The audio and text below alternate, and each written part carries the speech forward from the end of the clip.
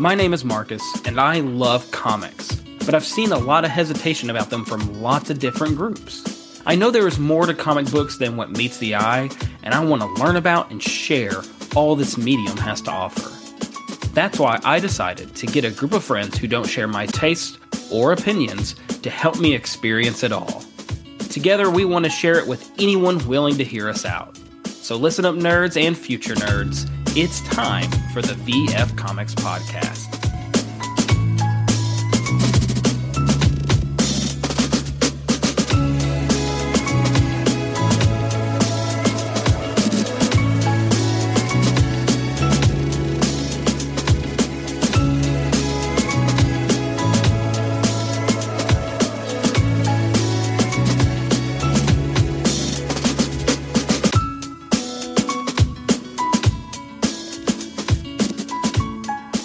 Welcome to the VF Comics Podcast, the only podcast that my mom still hasn't listened to.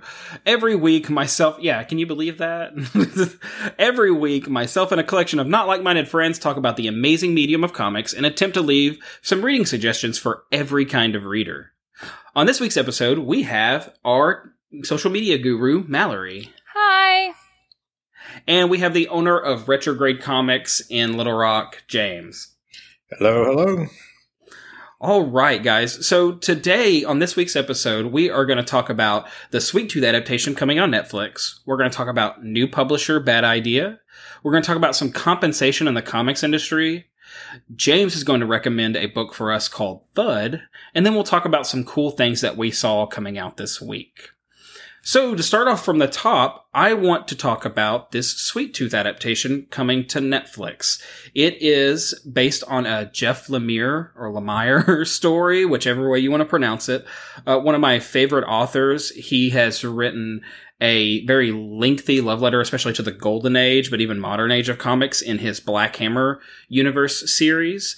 And then he's even written some he's even written some more like surreal books, like one about a father-son relationship in a book called The Underwater Welder, which is an amazing read. So Robert Downey Jr. and his wife's production company have decided to adapt this into a series for Netflix. Have you guys read Sweet Tooth, know anything about it? Yeah, I believe I was on it for the first couple of trades. I was really enjoying it at the time, and I've been wanting to pick back up on it. I am not super familiar with it, minus seeing the short teaser trailer for Netflix. That's about it, but it looks really cool. Yeah, the teaser makes the adaptation seem like it's a lot lighter than what the book was. I found the book to be about a very innocent kid, but some of the things happening around them were very violent.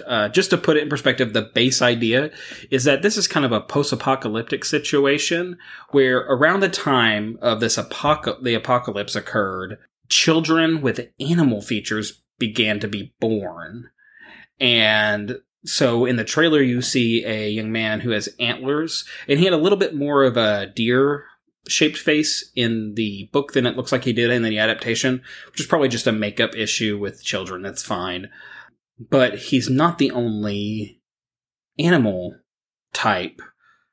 It's pretty complicated, actually, once you get out into the world. But he lives isolated in the woods by himself with his father. His father passes away and leaves him alone by himself. And so the book is about what happens to him after that.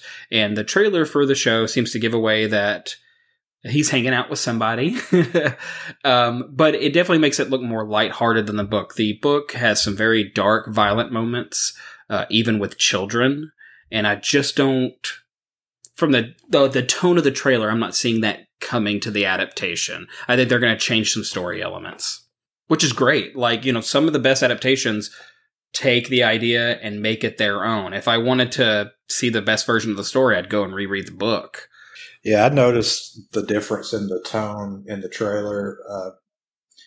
Jeff Lemire has a very distinct art style that lends itself to more of a darker tone. And this looks, I guess, a little bit more smooth, clean, I guess. But yeah, I'm like you, different styles, different adaptation styles. I'm really curious to see it. Yep, I think it's going to be... I'm excited for it. So if you're looking for something that's an adaptation of a graphic that's not a superhero series, I think this is definitely something worth checking out. It's got just big names behind it, and it looks like it's got the money behind it. I'm excited to see what they do.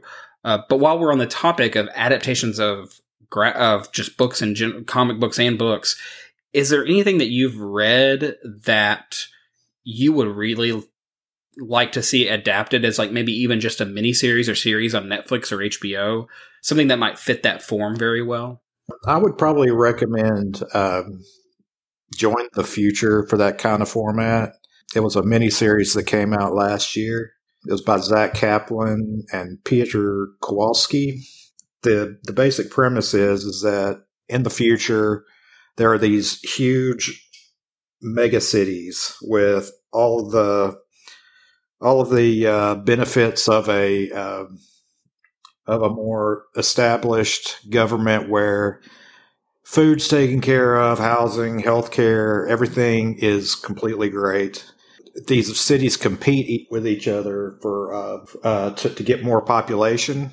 The rest of the country is, pretty much deserted. Just about. There's only like a few small towns left, and it sort of allows the author to sort of examine the sort of cultural divide that's been going on these days between rural and urban populations. It really sort of brings a lot of philosophical questions to it. There's a teenage girl who's going to leave one of her towns or her town to go to one of these mega cities, and she sort of has to question her beliefs about independence versus, all the things that these mega cities offer. It's a really interesting book. I think it'd work well for that type of format. It really is, really cool to see, how she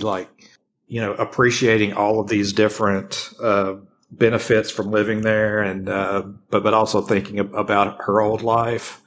I think that would work well for that format. I think there's really definitely something there. Yeah.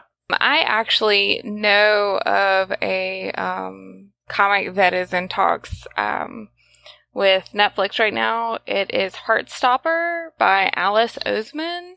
And she's on her 4th book, and on webcomics, she's on her 6th series, or she kind of does them by year, I guess you could say. Oh, so this is a webcomic first series? A webcomic and a book. She has released some graphic novels that take a course of a year. It's about 2 boys in high school. It's kind of like a slice of life / growing up or coming of age story.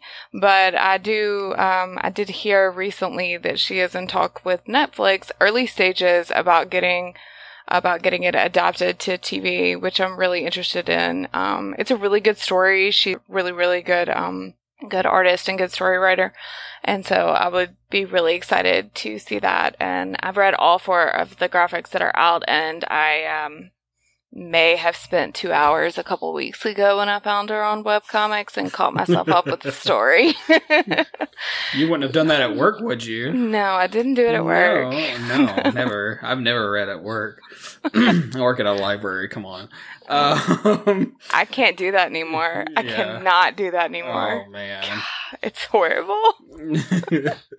So, now that we've gone over some really cool ideas for adaptations, I want to now talk about the industry a little bit. And so then my next section, I'm really proud of my title for the next session. And it says, we have to talk about a good idea called bad idea. Okay. That's great, right? Are y'all proud of me? Yeah, I'm clever. So proud of you, Marcus. So proud of you. I'm learning to be a writer. I'm going to kind of let James take the reign here, because James is one of... Now, originally they were just going to ship books to 50 stores. They ended up expanding, but only 200 stores in the world are carrying Bad Idea comics. And James is one of those retailers. He is the only. Are you the only shop in Arkansas that actually carries Bad Idea? Oh yeah, we're the only one in Arkansas and Louisiana, actually. Oh wow! So that I feel like I sound like Owen Wilson. Wow, that's great. So James, tell us about this publisher. What makes them special? What's different than just being another indie comic publisher? Okay. The guys that were the driving force behind Valiant's sort of resurgence back in the, I guess, late 2000s or so, these guys have had left Valiant, and they're now looking at publishing, and they've published some really cool stuff. Bad Idea is a totally different type of company. They said that they really wanted to run a publisher the way that they felt like it should be, and to sort of tackle some of the things that they found difficult in the comic book industry, things like speculation, difficulty working with certain retailers, the things that, generally trip up a lot of publishers.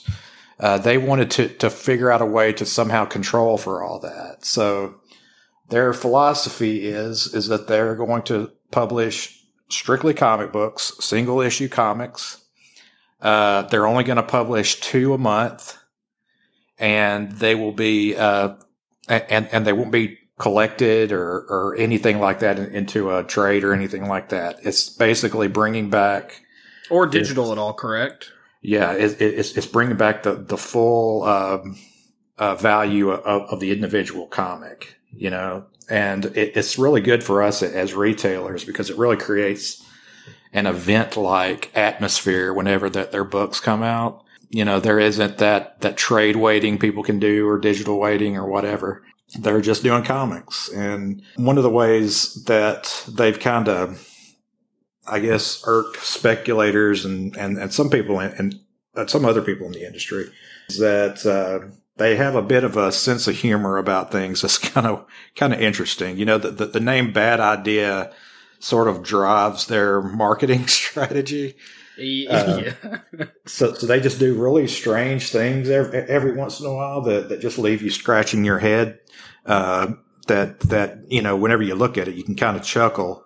One of the things that they did was when they published their first comic, they sent it out to all of us retailers, just a black and white ash can, no real, the creators were unknown.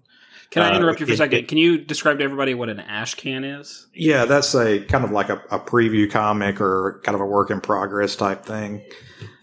We get a ton of them from just people who are trying to get their own comics published and things like that. Usually when you get them, you can either, sell them, or I know a lot of people toss them and throw them away. But in this case, getting an ash can from Bad Idea was pretty significant because that's the first book that they published. We got it in. I didn't know what it was. I stuck it on the racks. And I just figured I'd probably sell it to somebody for $1 or something. A customer came in that day and picked it up, was looking at it, walked up to the counter, and was about to purchase it, but took it back and put it back on the shelf. We had no idea what it was. Nobody did. And I think it was like a day or two later, it was announced that book was the first Bad Idea release. And it created an absolute frenzy because whenever you have that few stores offering something, you have the issue of scarcity. So, people really want that book.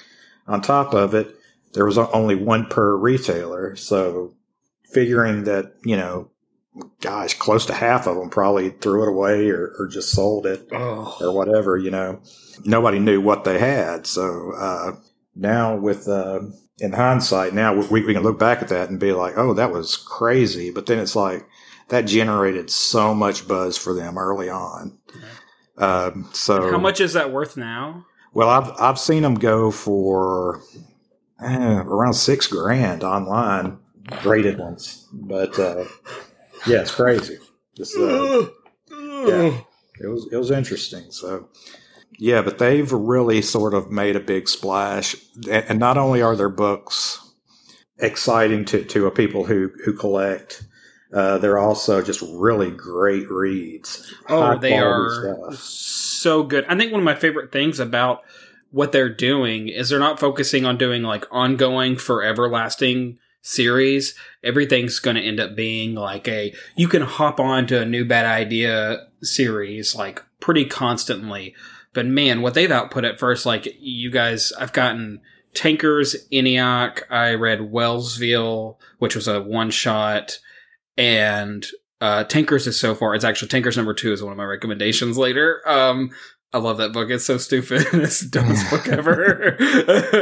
But I'm in love with it. And it's there's something that's familiar but original about it that I'm very excited about. Yeah. And and whenever I talk about quality, I also talk about just how they're made. Mm-hmm. A lot of the other publishers have really kind of gone to cheap paper, and covers are always wrinkling up and everything like that. These books are made solid. Everything about it screams quality. The prices are in line with everyone else. Whenever they only do 2 issues a month, you know that they're really pouring everything that they have into those issues. We're really excited to be involved with them, and we're really looking forward to what's next with them. Well, and they're really maintaining being very hardcore about a set of rules, so much so that one of the main things I found in every news article was their list of rules for retailers. So they have a list of rules for every retailer, James, and I'm going to read these real quick. Rule number 1 is limit 1 per customer. So you should not be able to buy 2 copies, 1 to keep sealed and 1 to read of these series. Yeah. And if they find out you're doing that, they'll pull from you. Well, and whenever you say that, that's kind of the old way of thinking nowadays. It's very much about people coming in, buying 3 or 4 copies, and then immediately turning around and selling them online for a jacked up price. That's one of the things that they're trying to combat with that system. And honestly, like I get comics for like people always ask like, oh, do you want to try to sell some of your old comics? And I'm like, no, like I get my comics to like read them. Like it's cool if I can get a collectible one, but typically I'm big reader. So that was rule number 1. Rule number 2 is they must be sold for no more than the cover price for 30 days from the street date. Yeah, and that's actually cost a couple of retailers their spot is bad idea retailers. So, they've been selling. They were selling it for like marked up because of the scarcity. And they ended up getting booted. Yep. So, I mean, they seem serious. They always have somebody asking to be a part of it. The process of getting approved by them was pretty intense. I mean, they had like individual interviews and wanted to know all these different things about your business, and it was sort of like it was very much an audition for them. So they're really they're really making sure that they keep some of that speculation stuff in check. Okay. Rule number 3 is bad idea comics can be offered for pre-order but cannot be shipped to anyone before the street date. Rule 4 is they must be displayed in the highest trafficked section of your store. So these are books that they do not want them put on the regular rack with all the other books. James, I know you have yours front and center at your front counter. Like the first thing I see when I walk into your shop is your bad idea display. Yeah, it's we really want to make sure people know about this publisher. I mean, I'm glad. That's why I picked to talk about it today. I love it so far. Rule number 5, must prominently display promotional material for mandated time period. Yep. And rule number 6, your order on the first issue of an arc is your minimum order on each subsequent issue of that arc. Yes. Which I feel like that is something that helps them out a lot. Oh yeah. I mean, yeah, obviously. They really are strict about their rules. So Can I go ahead and put my name on the lot, because I actually looked that up and that starts in July and that looks really awesome. It does. That's one of mine that I'm waiting for too. I've enjoyed everything so far, but the lot looks really cool. Yeah, the art style of that one looks really amazing. Not that their past ones haven't, but that one really draws me. Yeah, it does look great. Yeah, I'll get you down. Awesome. And we'll talk about that later on when we get closer to release date for that. Definitely look forward to hearing from that, because I'm pretty much going to bring up every Bad Idea book. Yes. They've started off strong, and they've got me at this point. So for the next section, I don't have as clever of a title, so I'm not going to read it, but I want to talk about compensation in the comics industry, which came up because Ta-Nehisi Coates, who's been writing for Black Panther recently, talked to Polygon about their issues with compensation for creators in the industry, which echoes something that Ed Brubaker was talking about earlier this year about how much money he's received based on he created the Winter Soldier and wrote that original comic. Now, granted, the Winter Soldier ended up being based on a character, and they used a character, Bucky, from the past, but the Captain America 2 and 3 film and this show probably wouldn't exist had Ed Brubaker not existed. So they're both kind of echoing the same thing, that comic book authors and illustrators, they do work for hire and they are compensated. But when characters and ideas of theirs blow up, they don't receive any extra compensation for the use of the characters they've created, which is part of the agreement. I get it. But it's something that comic book companies have been notorious about, especially the big two, Marvel and DC, for kind of using these contracts to screw over some of their creators. For instance, a big one, you can find a documentary, I believe on Hulu, about Bill Finger, who is pretty much responsible for everything we know about Batman, Gotham City, Commissioner Gordon, Joker. He's the guy that created it all. But Bob Kane got all the credit because Bill Finger was just kind of a ghostwriter for it. So while Bob Kane was showing up on talk shows and at early comic conventions, Bill Finger was just living off the little bit that he had, and actually didn't get credit until the documentarian found his, I think it was his granddaughter, and got her to push back at DC. And now you can find created by Bob Kane with Bill Finger on everything that Batman touches, which is so awesome that credit is there finally. So, but again, I think, the complication here is that these creators are hired to create design for these companies, and the companies retain the rights to the characters. So when it comes to creator compensation in this much more complex of a way, what do you guys think about that? What is your opinion? Yeah, it's been a problem for a long time. I mean, it goes all the way back to the creation of superhero comics. It is a tough thing, because in the business, whenever you're wanting to break in, whether you want to or not, it seems like the path always goes through the big companies, DC, Marvel, and such. And when you go through there are also certain benefits you get from that. You get more notice. You get to put your talents on display on a much bigger stage. That a lot of people end up cashing in on whenever they go and do independent stuff. But a lot of times, whenever you're working on some of these books and you create something that was so incredibly popular that you end up seeing it later. And influential too. Yeah, being sold, to audiences around the world in a movie. I mean, I'm sure it would sting. The movie business is really bad to writers all around. But what ends up happening with these Marvel books, DC books and such, they're like now a part of these huge mega corporations that are very much about farming intellectual property and holding on to it and using it, selling it over and over and over again.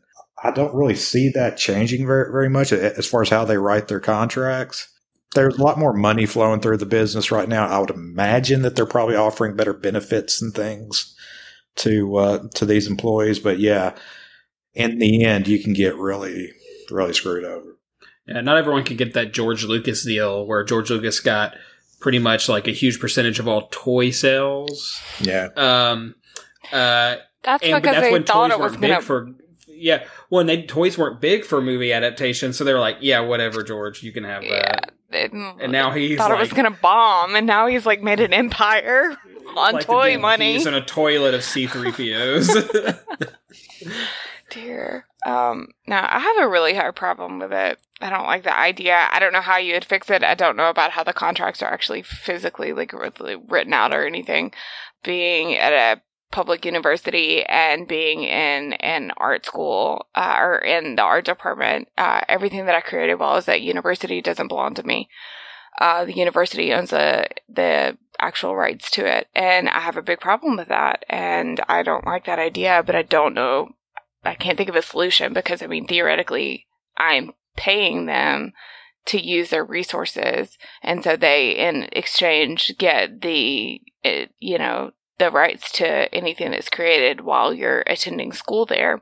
And I feel like that's kind of the same situation, that it's weird. It's really weird. I think that these artists should get compensation when something blows up, like the Winter Soldier, when a movie deal or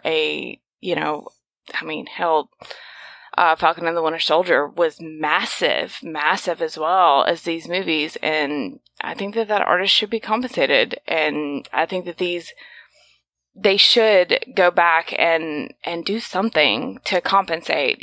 Some sort of royalties should be allowed.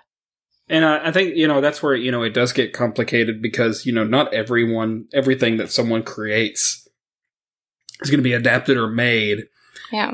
And so it's like, well, do you promise them a percentage then or now? You don't really know what's going to happen to it. Yeah. But, it's definitely, we're asking a mega corporation to do a good guy move. Yeah. And choose to do that. I don't know about that happening. I don't either. I mean, we all love Stan Lee, but for some reason, Stan Lee is the one that got everything. And Stan Lee, like, that's a whole nother conversation for later. It's still complicated. Oh yeah. But I agree. I think there's something that they could do for these creators if they decide to adapt that to make a success. Last time I checked, the Avengers movie series makes more money than God, and so they could afford. I think Ed Brubaker, I believe, was the writer who said, because he cameoed, I think, on Falcon and Winter Soldier and said that he made more money for his cameo than he has off the character. Oh my gosh.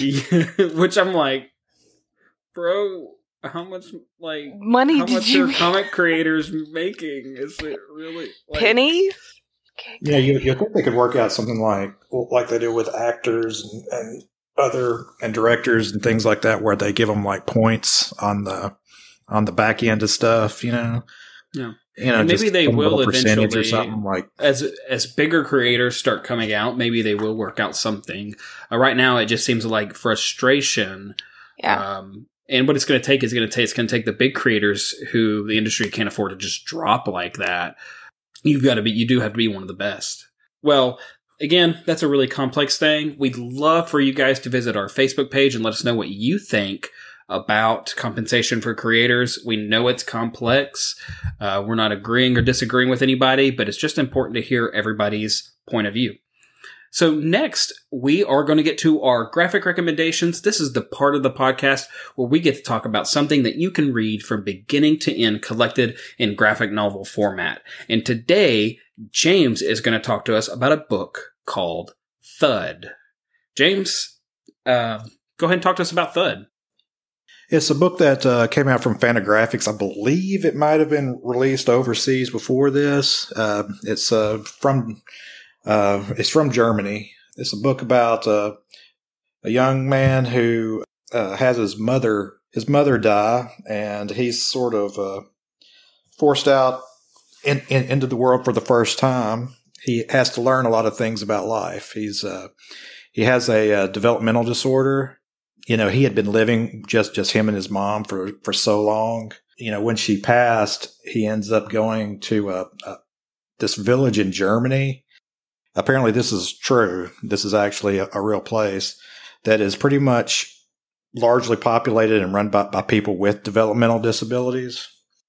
They have like a local restaurant, a local bar, the supermarket, and it's reminds you that America does a terrible job taking care of people with developmental disabilities. But this is like a really cool place. It sort of follows this young man as he sort of learns about life and death and love. This book really does a good job of creating empathetic characters. They really treat these characters with respect. And I mean, it can be really heart-wrenching.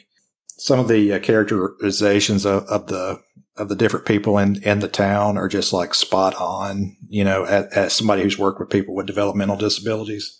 That was really kind of what led me to it. It's just a really great book, and I would highly recommend it to anyone, but particularly people who are working in, the mental health field or people with developmental disabilities and parents of kids with developmental disabilities. It's a great read. Very cool. Yeah, I wasn't aware that there was anything like that. You're saying that it's based on like a real town in Germany. Yeah, it's called Nurkerode. I don't know. Your German is just spot on. Yeah. My German pronunciation is terrible, but yeah, it's an actual place. Very cool. I'm going to have to check that out. Mm-hmm. Though I think my favorite thing about us meeting up and starting this podcast is now I felt like I already had too much to read, and you guys have now given me so much more to read. So now I'm reading instead of watching TV every day. Thanks, guys. Wow. I appreciate you. You're reading ruining my TV habits. I need to rewatch all 9 seasons of Modern Family. Don't you understand? If I don't rewatch Stargate SG-1, who will? I love that show so much. I'll rewatch the movie with you, but I'm not rewatching the series. Oh, the show. I love it so much. I haven't seen it.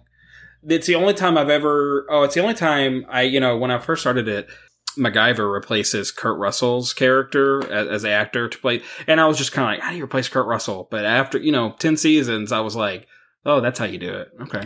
Cool. Yes, and the author of this great book that you should be reading instead of watching Stargate, yes, is Mikhail Ross. Mikhail Ross.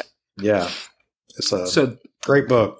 Yeah. So that is Thud, Thud, by Mikhail Ross, Mikael Ross. So definitely check that out instead of watching Stargate. So next up, every week, we take a look at this really great website called League of Comic Geeks. I've got to give them a lot of credit because they put together an amazing, well-thought-out list of everything that's coming out this week. Not just comics, but graphics, reprints, alternate covers. And so every week, we take a look ahead and find some books that look interesting. These aren't reviews. These are just, we found the preview pages for this, looked at it, and we're like, this sounds cool to us. And so I'll start as normal with a couple of books. And the third book I have is actually shared by James. So I'll let James talk about it. It looks really cool. But the first one I'm going to talk about is Tankers Number 2 by Bad Idea. It's written by Robert Vendetti and illustrated by Juan Jose Rip. And this is all about a small military group that go back in time to increase the amount of fossil fuels that the world has access to. I felt shades of like Duke Nukem and dinosaurs and violence and 2000 AD. It's the first issue was a hilarious read, and it's just over the top. And I don't want to spoil what happens at the end of issue number 1, but something is going on to where they'll be fighting something maybe more than a dinosaur. So, number 2 comes out this week. You definitely need to check out the first. I'm really, really excited for it. I love, like, I read it and I was laughing at work. People were like, what are you laughing at? The next is something I talked about last week, and it is the first issue of The Conjuring the Lover, a 5-issue limited series that is co-written by the screenwriter behind The Conjuring 2 and The Conjuring The Devil Made Me Do It, which comes out this summer. The series is the premiere for DC's new horror imprint, titled simply DC Horror. Really wish they had been more clever, but that's fine. Get to the point sometimes. And, adapted properties and spinoffs aren't usually high quality, but the panels I've seen so far on this are just absolutely beautiful. And if this is what DC Horror wants to premiere with, there's hopefully something to it that makes it very, very good. So I have high hopes for that. James, what is coming out this week that you think looks really cool? Well, The Nice House on the Lake is the first thing that caught my eye. Yeah. Everybody's really excited about this one. James Tynion IV.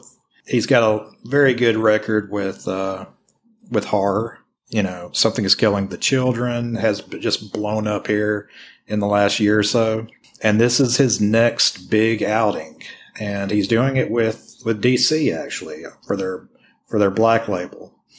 For those who don't know, the DC Black Label, DC has a bunch of typically miniseries, not ongoing, that are isolated from continuity if it does involve their superhero characters, but they also do a lot of original and mature properties here, too. Yeah, it's kind of like what Vertigo used to be. Yes. At DC, just kind of under a different label. This is, it looks like it's going to be sort of that weird guy invites you out to the house and things go amok. It's really on everybody's radar right now. And there's also Firepower, number 12, Robert Kirkman, Chris Samney. That has been a book that I think, people shouldn't miss out on. With all the attention that Invincible has gotten, this is very much its own type of story that is sort of in that vein of, a family that has an interesting history, and there's a character that has to kind of step up and do what he needs to do. And I'm always a sucker for martial arts comics. Issue 12 will mark the first full year of the book, and there's talk that there's going to be some really big events going on in this issue. So looking forward to it. A ton of variant covers coming out for it. I think 12? Yeah. Wow. I like that Frank Miller one the best, honestly. I've only looked through like a handful of them, and I was just like, I want them all. I don't need them. I work at the library. I am poor. It's not an option. Don't look at me like that, James. I actually want to read really bad or recommend, because I am an absolute sucker for anything that is Boba Fett. And there is a new Star Wars War of the Bounty Hunters Most Wanted that is coming out this week that is starring Boba Fett. And I'm really super excited about that. It looks really cool. And from the clip of it, it looks like someone stole Han Solo and he's trying to get him back. And it looks really interesting. So, it's pretty much Boba Fett running around trying to fight everybody all at one time to get back what was stolen from him. And it's done by Charles, I believe it's Soule or Soule. Soule. There we go. Maybe, and I'm not sure. it looks really awesome, and the artwork is done by Steve McNeve and Neven. Excuse me. So that looks really cool.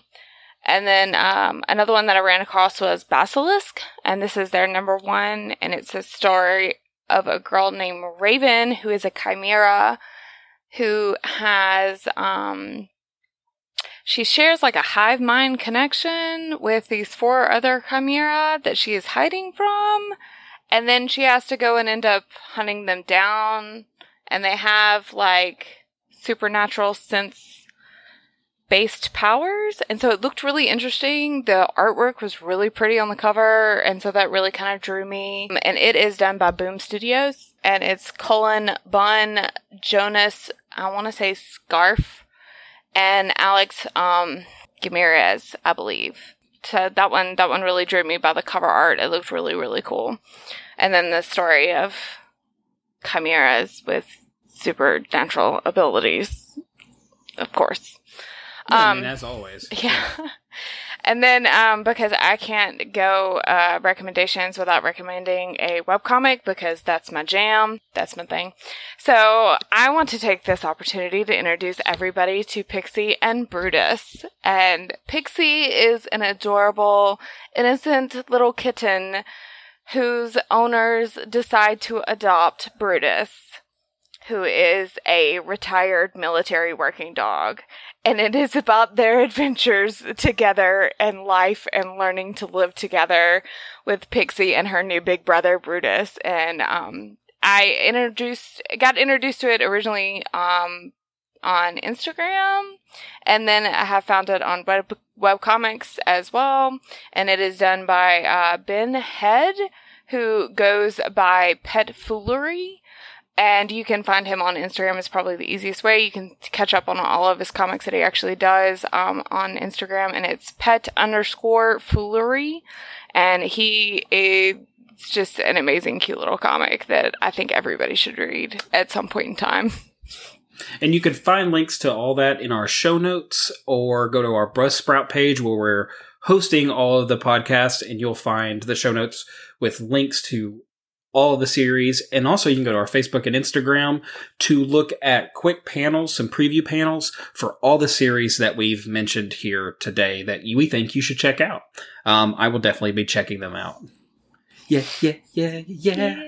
Mallory dancing just got me in the dancing mood. James, dance with us. I just love Pet Foolery. I'm sorry. Pixie and Brutus are life. I love this. This is a Pixie Brutus situation. I'll tell you, dancing, it James is like, really interesting. It's really cute, and like they do some like heartbreaking, like it reminds me of, I never want to put anything on the same pedestal as Calvin and Hobbes, but it does what I think some of the best, like, online and, like Sunday comics and things like that have done, in that, there's comedy there, but there's drama and heart. And I've read a bunch of them. I've seen them posted on Facebook pretty frequently. I really like them. So definitely check him out. Give that guy some attention. Maybe support him. I don't know. He has a Patreon.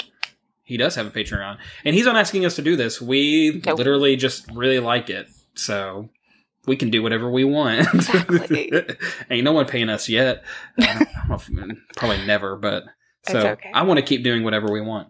Yes. So thank you for listening this week. We hope you found something to read this week from all of our recommendations. And if not, keep listening. Every week we're going to come back with new recommendations, ideas, and news about the comic book industry. Make sure to check us out at facebook.com or Instagram at BF Comics Podcast. And comics is spelled COMICS, not COMIX. Because that's the thing. There's a video game in the 90s named Comics Zone. I'm getting on a tangent. Yes, you are. My apologies. You are looking at me like, come on, Marcus, let's finish. But again, this week I had two new co-hosts, because it's the other two members of our team, Mallory, who I'm now calling Malcontent, and James, who I've now decided to call Beta Ray James. And okay. All right. It's got the same kind of ring to it Beta Ray Bill does. I don't know. Just something I'm feeling about that. All right. Anyways, thanks again for listening to us. We will see y'all next week for more comics news at the VF Comics Podcast.